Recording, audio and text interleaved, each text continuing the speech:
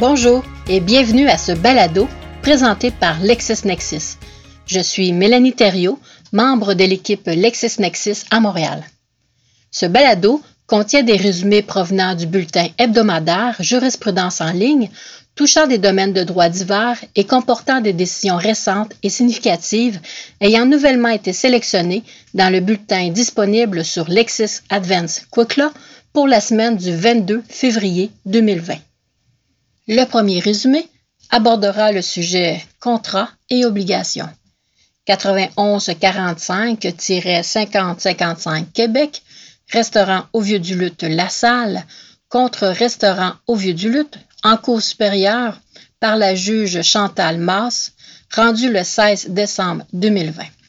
9145-5055 Québec, faisant affaire sous la raison sociale Restaurant au Vieux-du-Luth La Salle, qu'on nommera le franchisé, réclame 760 277 $ de Restaurant au Vieux-du-Luth, qui sera sous le nom de franchisseur, pour perte de profit et perte d'investissement.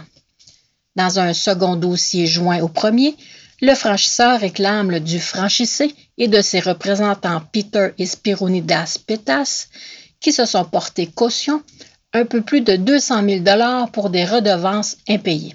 Le franchisé, qui a opéré une franchise de restaurant au Vieux-du-Luth de 2005 à 2015, soutient que le franchisseur aurait fait défaut de l'informer adéquatement en regard d'éléments essentiels du contrat de franchise.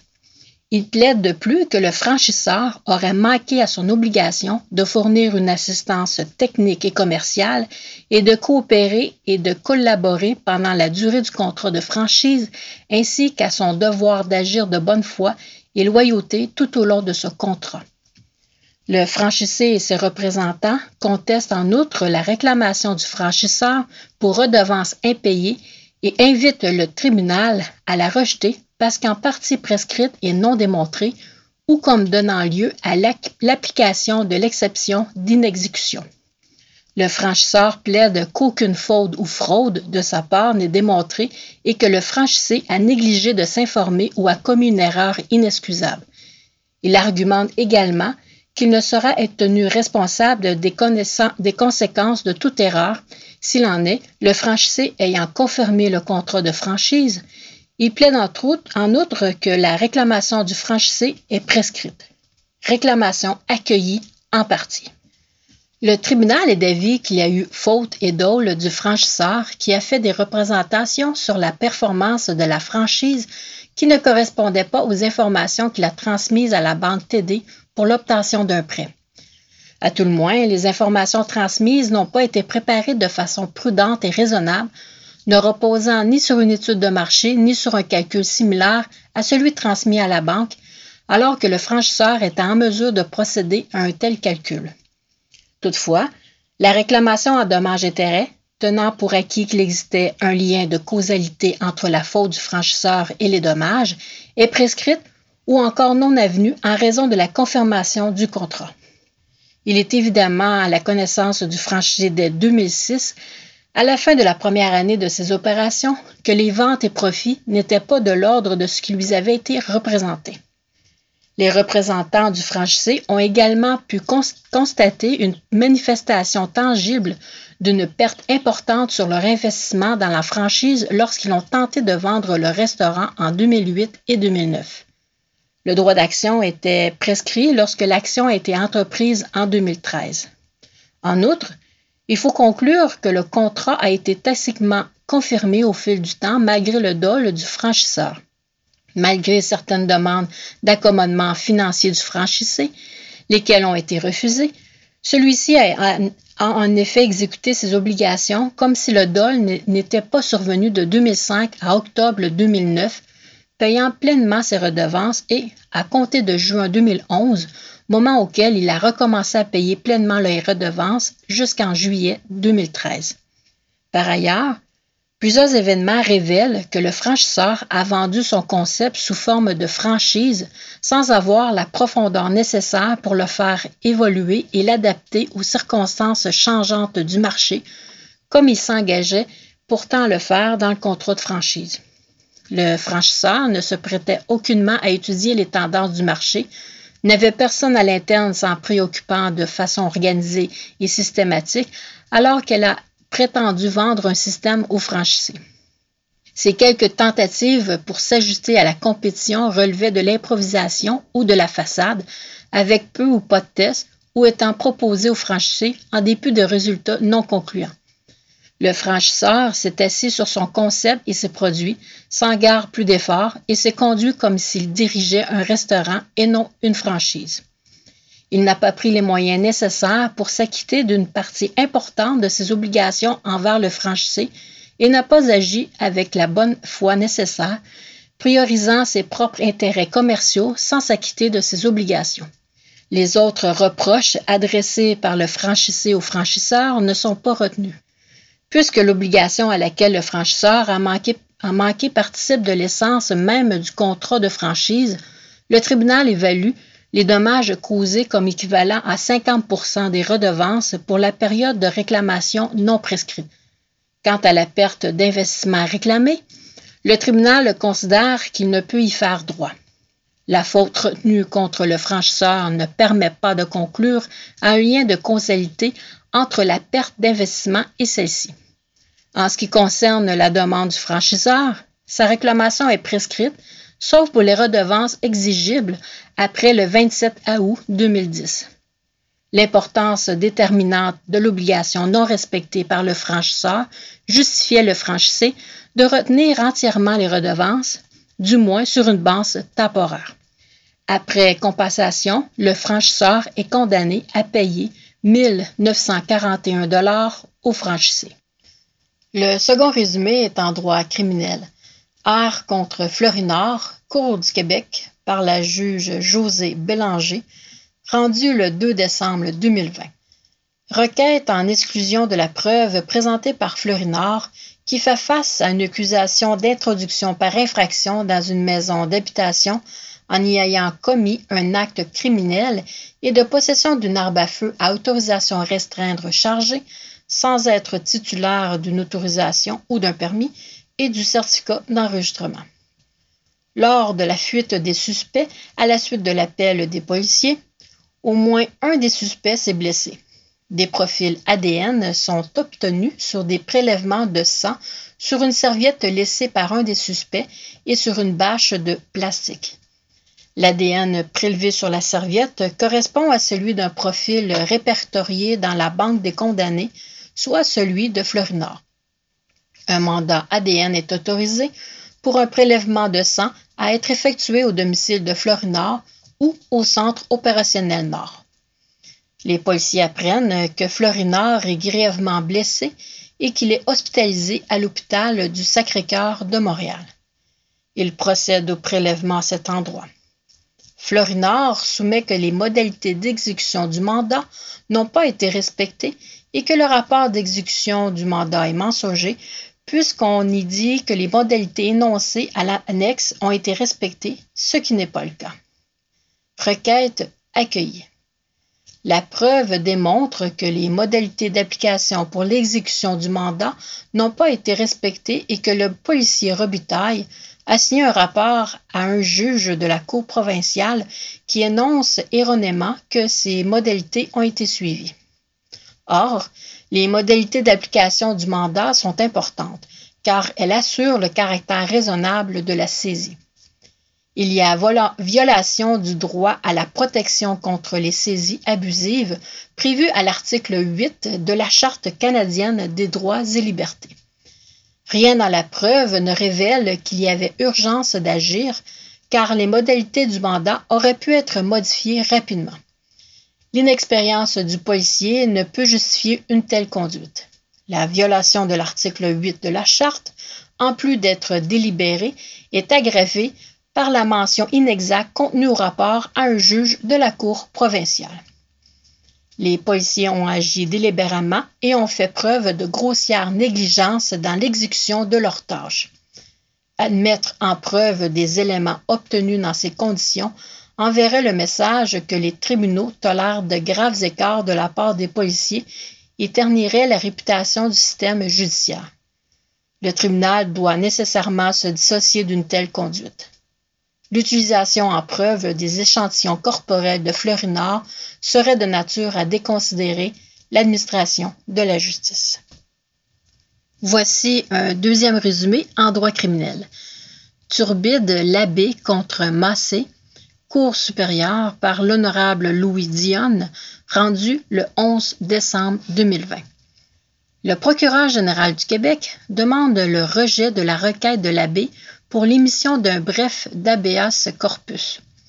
Ce dernier est actuellement détenu préventivement à l'établissement de détention de Québec pour des accusations de voies de fait, d'introduction par infraction, d'entrave à la justice, de méfaits et de bris d'engagement, et ce, depuis le 11 novembre 2019. Labbé allègue que depuis son arrestation, il est presque sans interruption en isolement solidaire prolongé, n'ayant aucun temps hors cellule ou contact direct avec aucun autre être humain, qu'il ne peut téléphoner librement, que l'hygiène de sa personne et de sa cellule est négligée et qui se sent sombrer dans une profonde dépression. Il ajoute que ces mesures sont totalement injustifiées et qu'aucune autre solution ne lui est proposée, mentionnant que les pratiques de l'intimé sont fautives et contreviennent à ses droits fondamentaux et compromettent sa santé et sa sécurité. Au final, il recherche un changement immédiat de ses conditions de détention. La directrice de service à l'établissement de détention de Québec témoigne que Labbé a refusé à plusieurs mesures auxquelles on lui a donné accès qui pourraient remédier aux défauts dont il se plaint. Elle ajoute qu'il a toujours été problématique en détention. Il a été l'objet de plusieurs centaines de manquements disciplinaires. Demande de rejet accueillie. Le recours en habeas corpus ne peut servir à obtenir une situation meilleure que celle que le demandeur a toujours eue.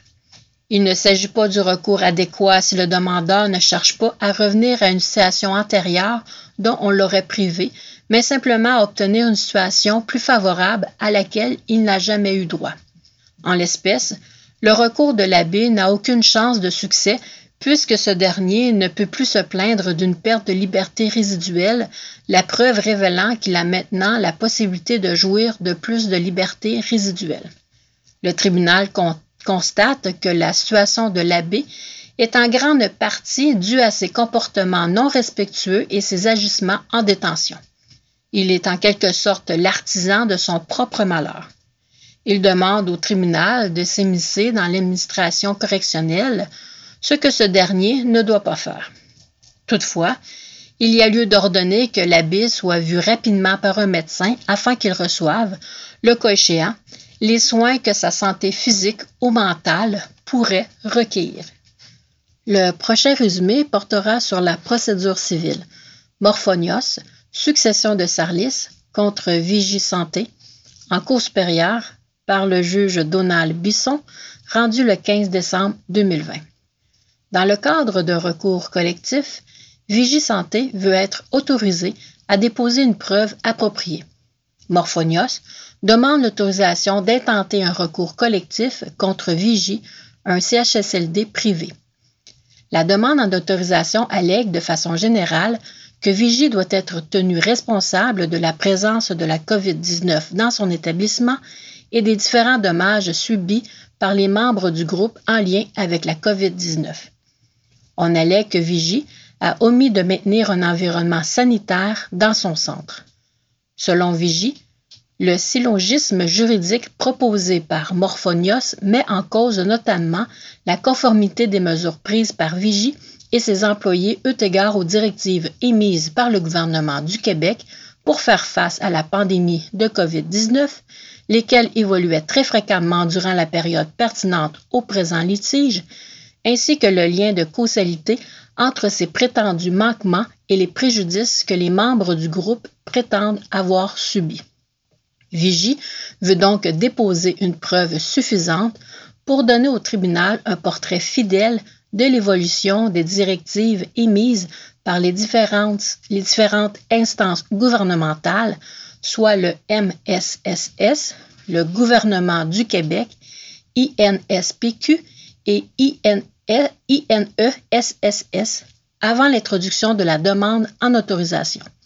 Selon Vigie, une étude du contenu évolutif du contenu de ces directives démontrera l'absence de faute ou de causalité.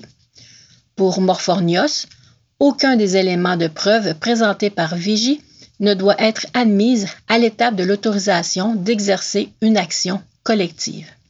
Demande accueillie. Le tribunal est d'avis que la preuve documentaire que Vigie désire déposer ici relève du couloir étroit portant sur les éléments essentiels et indispensables. Ce que désire Vigie, c'est de mettre en preuve toute la trame factuelle des différentes directives émises par le gouvernement du Québec, le MSSS, INSPQ et INESSS concernant les reproches faits par Morphornios quant à la gestion de la COVID-19 par les CHSLD, incluant des normes scientifiques relatives aux divers aspects que le CHSLD doivent gérer. Or, ce faisant, de l'avis du tribunal, ces documents sont déposés pour permettre à Vigie de tenter d'établir sans conteste l'invraisemblable ou la fausseté des allégations de la demande en autorisation. De l'avis du tribunal, il ne s'agit pas d'une défense au mérite en fonction de tout le portrait factuel possiblement pertinent. En déposant les diverses variations du contenu des directives, Vigie désire argumenter que les instructions variantes des autorités gouvernementales faisaient en sorte qu'elles ne pouvaient pas commettre de faute ou qu'il n'y avait pas de causalité entre faute et dommage. Ceci ne révèle pas du mérite. Le tribunal permet le dépôt à l'autorisation des éléments de preuve ciblés par Vigie, mais précise qu'il est prématuré à cette étape du dossier de se prononcer quant au poids à donner à cette preuve. Voici un deuxième résumé concernant la procédure civile, Maranda contre Arbour en Cour supérieure par le juge Étienne Parent, rendu le 9 décembre 2020. Les parties ne s'entendent pas sur les mesures devant prévaloir le cas échéant jusqu'à l'instruction de la demande interlocutoire. La Cour a prononcé une ordonnance en injonction provisoire valant pour une durée de 10 jours qui prend fin. Les parties conviennent que l'ordonnance à intervenir, de la nature d'une ordonnance de sauvegarde, vaudra jusqu'à la date d'instruction de la demande interlocutoire. Le demandeur Maranda, comme les défendeurs et 3 des mises en cause, est administrateur de la Société Club de Golf Lévis. La société exploite un club de golf dans la ville de Lévis. Maranda, à titre d'actionnaire et d'administrateur, allègue le refus de la société par l'entreprise des administrateurs défendeurs de lui transmettre l'information à laquelle il aurait droit.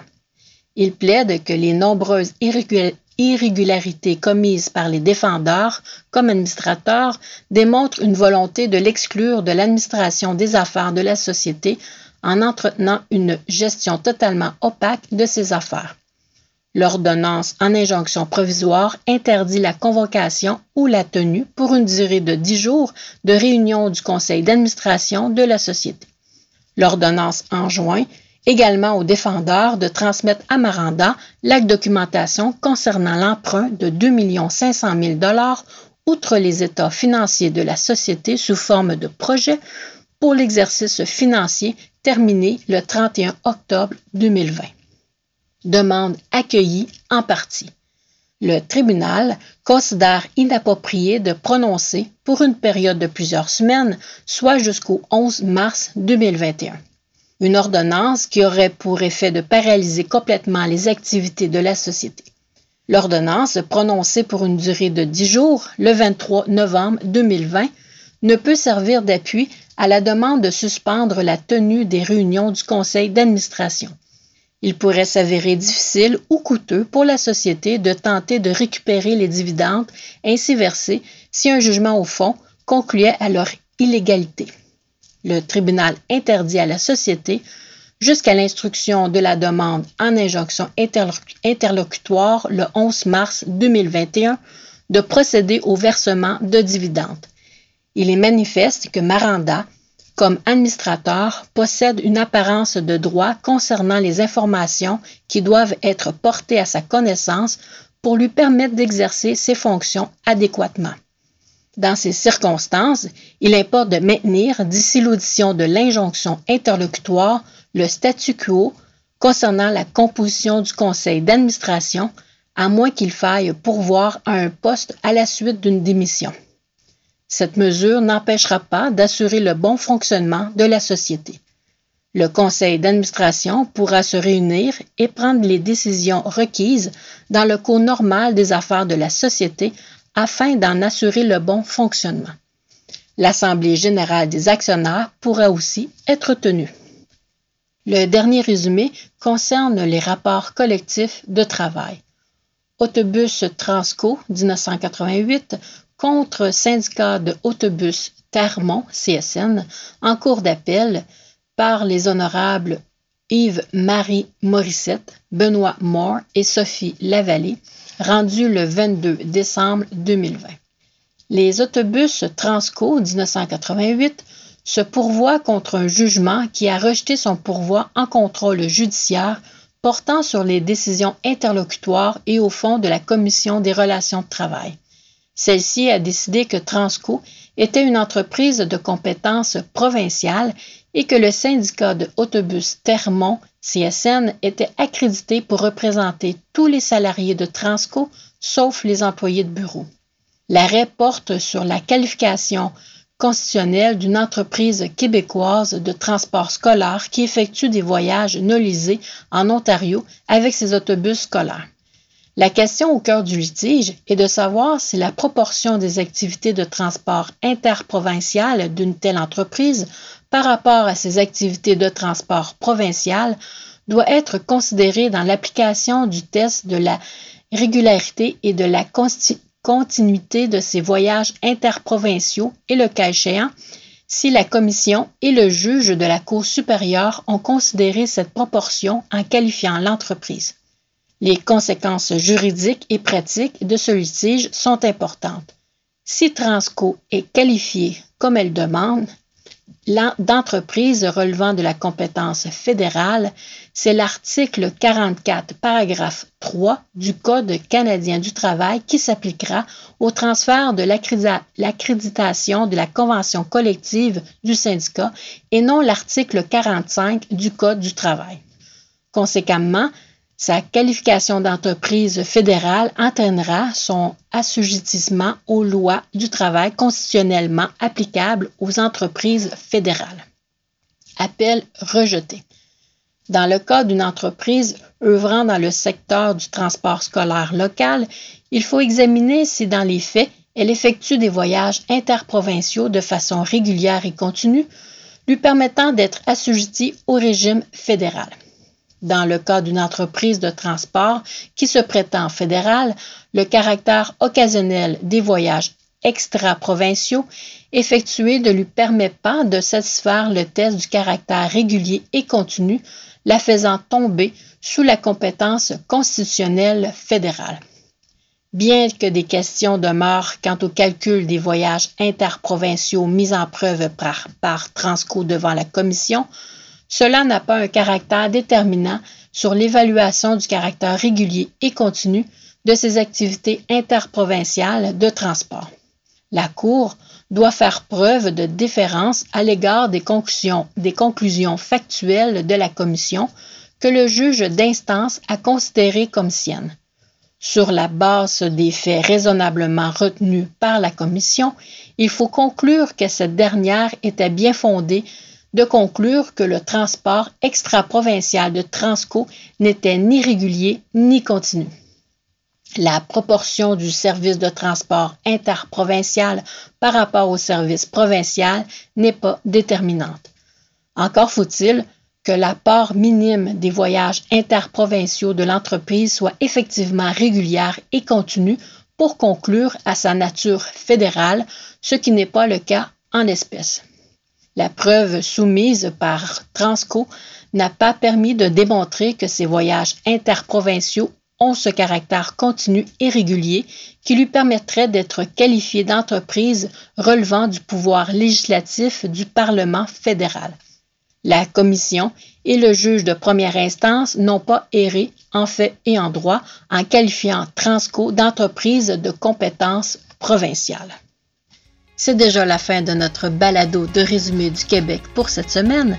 Vous pouvez retrouver d'autres résumés de décisions dans notre bulletin jurisprudence en ligne de cette semaine dans Lexis Advanced Quick Law, soit des décisions relatives au droit criminel, art contre critique en Cour du Québec par le juge Paul Chevalier, rendu le 10 décembre 2020. En procédure civile, Greg Packaging contre Moncorps Packaging en Cour supérieure par le juge Christian Himer, rendu le 11 décembre 2020. En bien, Perez contre Song en Cour supérieure par le juge Gary D.D. Morrison, rendu le 8 septembre 2020. Et en succession, Pavlakidis contre Pavlakidis en Cour supérieure par la juge Jannick Perrault, rendu le 17 décembre 2020. Nous vous remercions de votre écoute et nous vous souhaitons une bonne semaine. À bientôt!